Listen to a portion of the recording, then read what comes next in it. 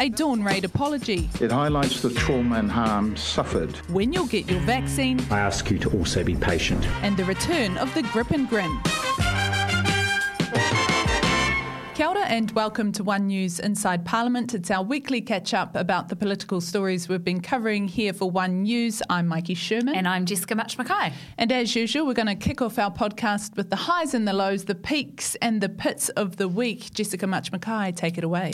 So my peak this week was around the meeting between Biden and Putin, and not quite the meeting itself, although that does excite me, but it was actually behind the scenes. The journalists from both camps ended up in a pushing, shoving match with the security and the journalists on both Russia and the US side, having a bit of a scuffle, and it got so bad that it drowned out what the leaders of the US and Russia were saying. And this just gives me joy because, you know, we've been in lots of situations like that before where they do what we call a grip and grin. So they shake hands and smile and they pose for a photo, and it's very, you know, orchestrated. And the fact that the journalists and camera operators just couldn't even get it together to be able to capture that gives me quite a bit of pleasure and really sets the tone for the rest of the meeting. So that was my peak of the week this week. Yeah, I remember being in Japan during the Prime Minister's Rugby World Cup tour there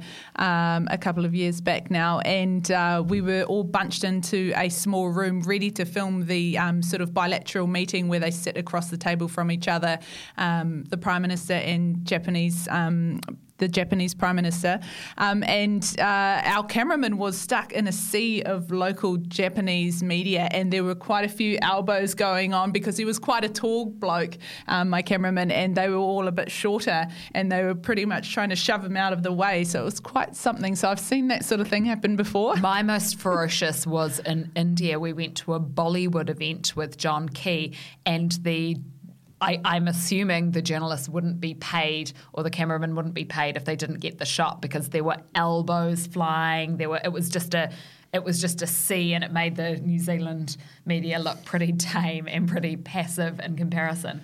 What about you? What was your peak? My peak this week actually is seeing that Professor Michael Baker has been appointed onto the board of the New Zealand Drug Foundation. So that just happened in the last couple of days. So a good get for the New Zealand Drug Foundation, I think, given his rise to stardom over the COVID-19 pandemic. And also he's been calling for a sort of evidence-based approach to issues around drugs, which I think brings a whole nother level of credibility to that argument and sort of the war on drugs, if you like, and how that has failed miserably. And so it's good to see Professor Michael Baker up on that board. My pitch this week happened at the weekend. It was the EV announcement, and the issue that I have with it is I'm just not quite sure if the carrot and the stick approach were the best way to tackle this. I think it is quite a big issue, and I think it's something that we really need to address as a country, but I'm just not sure if penalising the other people is the best way to go about it. I just wonder if we should have looked at funding it in a different way. So I think that was a bit of a missed opportunity. I think that could have been a really exciting policy for the government and just fell a bit flat. It's a policy that Labour and the Greens tried to bring in during the last term of government, and one which New Zealand First sort of quickly pulled the handbrake up on.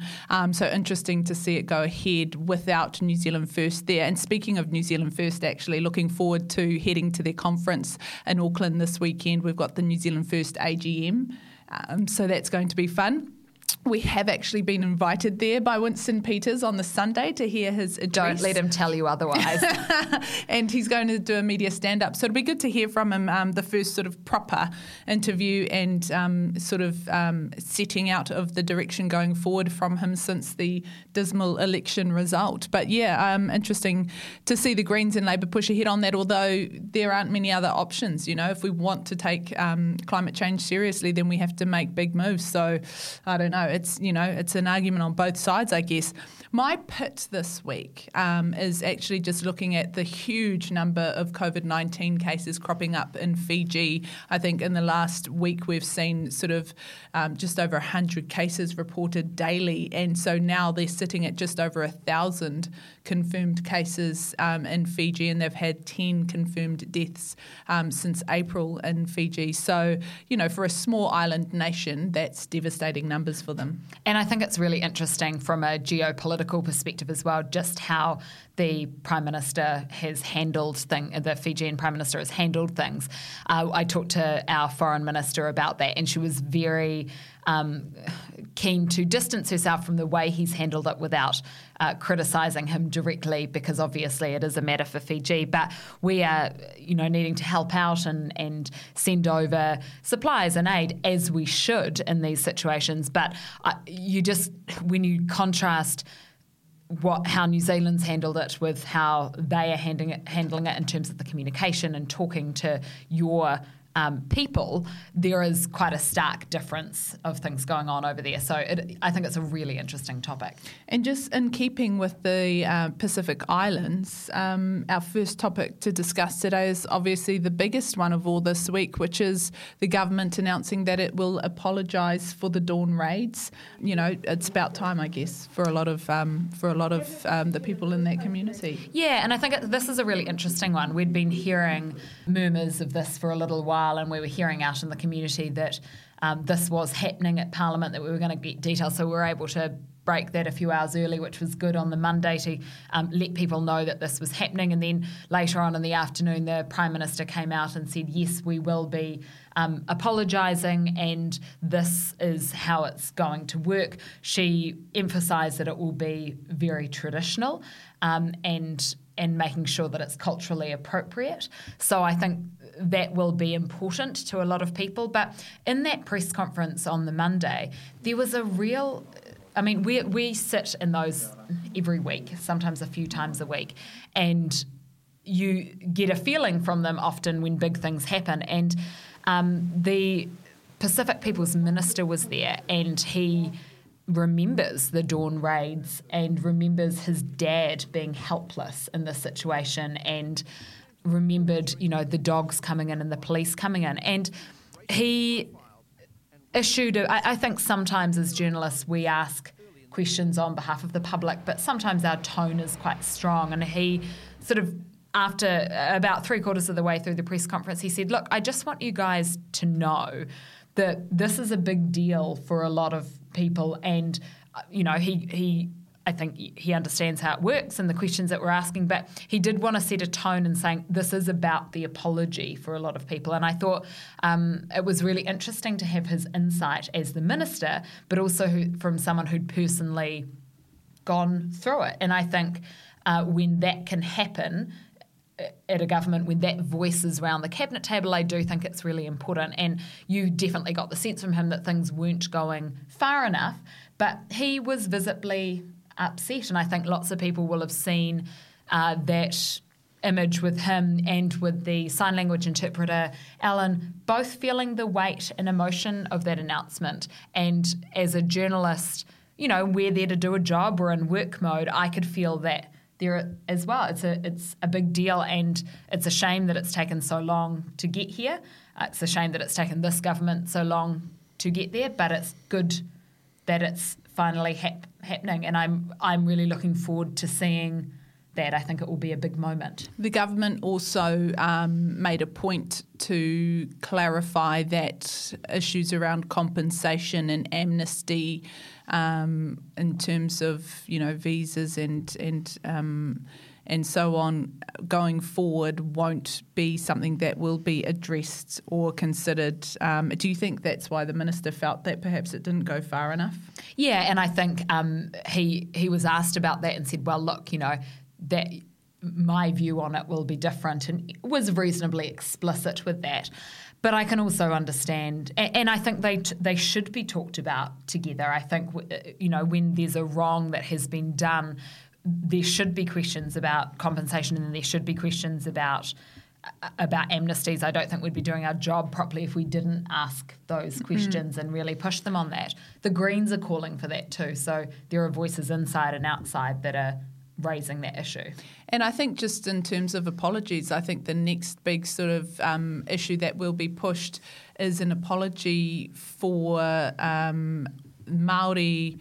Māori students who were punished at school for speaking te reo Māori. I know that Dover Samuels, former Cabinet Minister for Labour, is pushing that strongly. I remember doing a story with him back in 2015 when I was with Native Affairs, doing a story about how he was one of the generation who were punished at school for speaking te reo Māori, and there were many, and there have been calls since then for an apology. So it's good to see the Dawn Raids apology recognised and put on the record. And I think probably the next one for this government or the next government to consider is probably whether there is an official apology to those children who were punished at school for speaking Māori. So we'll keep an eye on that one. I think it's a really good one to push. I think that it should be.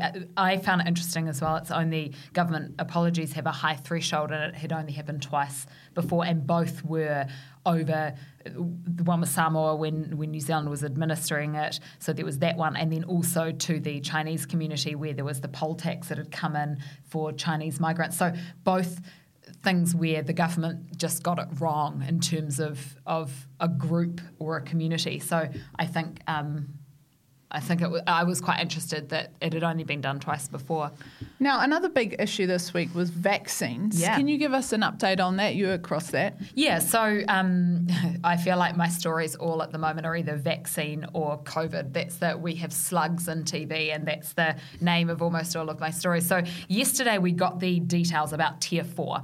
So that's for normal people. That's the best way to describe it. It's for everyone else. So what the government has decided is to do vaccinations by age groups. So it'll go down in 5-year increments, and you will get a text or an email that says, hey, it's your turn, please book in to have your vaccination. Now, people over 65 and emergency workers and people in high-risk jobs, border workers, for example, are the focus at the moment, and then they're moving down those groups. And I know my dad is getting his vaccination shortly, and he got an email and a text, and then you go, depending on your DHB, and you get your vaccination, and you book in at a time that suits you. There's going to be a national program for how it will work. But one thing that I did think was interesting is that the under 35s, so I do not fit into that category, will be waiting till October. And I thought that was quite an interesting point, and I put that to I got the reporter who was at that press conference to ask a question on that, because I do feel like though younger people are more likely to be at clubs, at bars, at big events, to be mixing and mingling, and I just wonder whether leaving that group to last is the smartest. Now, the Prime Minister's argument is, of course, that it affects older people more if they get it, which I totally appreciate. But I just wonder if that, and some of the voxies that we did on the street, people were saying, oh, look, I work in a bar and I feel like... Come into contact with a lot of people. Yeah. So what is your take on that? And also, a lot of that younger generation are the ones who are travelling over in this Aussie bubble, for example, going overseas and... our camera operators, one of them went to Australia, and a few of the journalists here at Parliament, all of those people fit in that under 35 category. So they are travelling once that, Trans-Tasman bubble opened. They are travelling, and they are in bars, and they are at shopping malls, and they are, in cafes and restaurants doing all of those things. So, I fit into that under 35 category. And when I first heard it, because obviously you and Benedict were talking about it in the office, and you two both fit, and you're going to get your jab before me, I didn't mind myself personally, because I feel so safe here in New Zealand because we don't have any community cases, and so I'm feeling quite safe, although I did have concern, at the fact that I do have 5 children myself, so I want to be protected in order to protect them. So, I can see it from both sides of the argument. I do worry, though, if we do increase more travel, beyond just the bubble before October, then I might feel a little bit more worried. And I feel like perhaps those in my age group would probably feel the same. But at the moment, you feel quite safe because we are doing quite well in terms of keeping COVID out. So I'm not too fussed. No, and I don't think that anyone would argue that people over 65 shouldn't be first. Like, I think that's a no-brainer for everyone, right? But I just think that I just wonder if leaving that younger age group to last is smartest, or whether there should be some other kind of prioritisation. Now, it's complex and difficult, but I just think it raised some really interesting questions and points. It's going to be, such an interesting rollout to watch, because it's going to be a big test, as we've said before on this podcast, it's going to be a big test for the government as to whether or not it can roll this general vaccination period out adequately. Time will tell, I guess, but the pressure's on now. Absolutely, and I think that older age group were the guinea pigs for lots of things, and now that we're going into that mass vaccination stage, they're going to have one big booking system, so it's not going to be dependent on DHB. So I think that will help the process. I think that because it's national, and you'll get, so whether you're in Northland or in Southland, you'll get that, your 47, where you fit in the date schedule, and I think that's helpful. But they also are going to go, let's say, we saw Stewart Island, for example, they will just go to Stewart Island and do all of those vaccinations there. So there will be exceptions to that, which just makes sense. So, yeah, I just think it's a fascinating logistical issue. So we shall see how it all rolls out. Yeah, I've seen on Twitter a couple of people have already said, my partner and I have gotten a text from our GP saying we're up next in the next category, so get ready to get the jab. So it's definitely starting to ramp up now. In terms of COVID and all of the things, actually, world leaders, they all came together. We saw the G7 summit and, the Queen. And the Queen. And coming from that G7 summit, though, who was it? ScoMo and Scott Morrison and Boris Johnson coming out, shaking hands over a free trade deal between the UK and Australia. Pipping us at the post. Pipping us at the post, which doesn't come as too much of a surprise, because Damien O'Connor, our trade minister here, had sort of signalled that a couple of days beforehand, saying that yes, we expected to be the first cab off the rank, but actually it's looking like that won't be the case, and it's looking like perhaps we might get our deal signed off by the end of the year, but even that is sort of not wishful thinking, but a sort of a lofty goal to kind of meet, and he didn't want to put pressure on the negotiators at the table to get that deal done, because they keep saying that, we want a quality deal, not a fast deal. And I think what Damien O'Connor has said is that a lot of what the UK has put on the table to date hasn't been that great. But you've also been looking at this issue as well. Yeah, and I think it's a really important one for New Zealand. And I think the sticking points for Australia are some are similar and some are quite different to what New Zealand will be grappling with. So we can't, it's not an apple for apple comparison, and I totally appreciate that. I just think that New Zealand has always been, has sort of prided itself on being first for China, for example, and then creating a blueprint for other countries. And I think because we were first to start negotiating, I think it's a shame that we weren't able to secure that sooner, and maybe it's just because it's Australia, it's just irritating that we get in first. But I did think it was a really interesting issue, and what was really, really cool, because when I was Europe correspondent, the New Zealand High Commission actually has the most amazing building in the whole of London. Like the view, you get the London Eye, it is spectacular, and it's called the Penthouse, and it's right at the top, and that's where they have gatherings and functions, and quite often there's a deck there and you do interviews there, and it was really cool to see the minister doing the interview there, because I just remember doing heaps, and the camera operator framed it in a really beautiful way to get the vista of London in the background. And it just makes you think, gosh, he's travelling again. Yep, he's going to have to do 2 weeks of quarantine, but kind of a big milestone, our first big visit, I guess, overseas. So, yeah. I do think the pressure is on now for us to get the deal across the line by the end, because with Australia, I mean, we're in June. Australia has its deal. If we can't even get one by the end of the year, it's not a good look. And like you say, we do have a close relationship with the UK. And, you know, although Australia's economy is much larger than ours, we are very similar with Australia. And so, you know, how can it be that hard to get a deal across the line with New Zealand and the UK? I mean, Australia has arranged for it to go down to zero tariffs after 15 years, and I know New Zealand is quite keen to get that at least.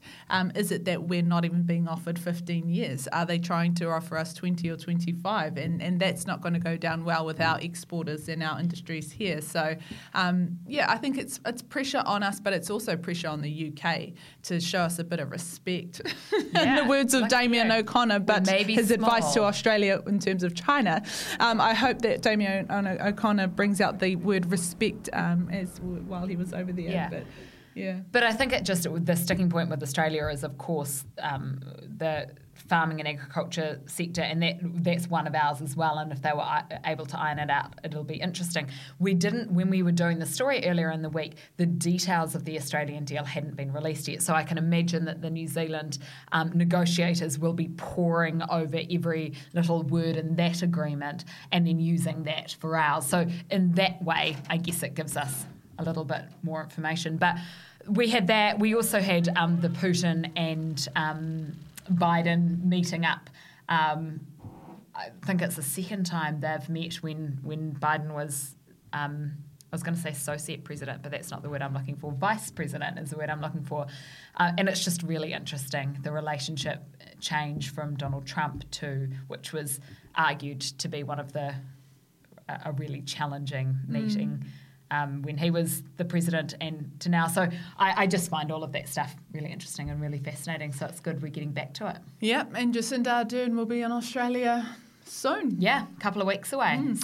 And we've had recess here at Parliament this week, so a little bit of a break, but not too much. But we're back, everyone's back sitting next week for a 3-week block, which is quite a long run. So we'll have plenty more to tell you all next week in our podcast. But just before we wrap up, we do have an important announcement to make. You guys don't often see or hear from people behind the scenes, but the producer of this podcast is Adam Simpson, and he is celebrating 20 years at TVNZ, and that is no mean feat, and we just wanted to firstly acknowledge him for all the work that he does on this, and wanted to ask if he could just take off his headphones and come over here, and we just have a very small token of our appreciation. Adam does heaps of work for us, not just on this podcast, but for the news. Come around here and get your face on the... And he's done 2 decades making TV stories and getting information out to you guys. So we just wanted to say a little gesture of appreciation and to say thank you, and we can't do it without you. As you know, we fall apart. All right. No, thank you very much. And now read the outro. Yeah, and now he's going to have to edit that back in. All right, well, we'll leave it there. Thanks for listening, guys. This is One News Inside Parliament. It's our weekly catch-up about the political stories we've been covering. We're on Instagram, Twitter and Facebook, and you can catch us around this time each week on One News online, and check us out on your favourite podcasting app.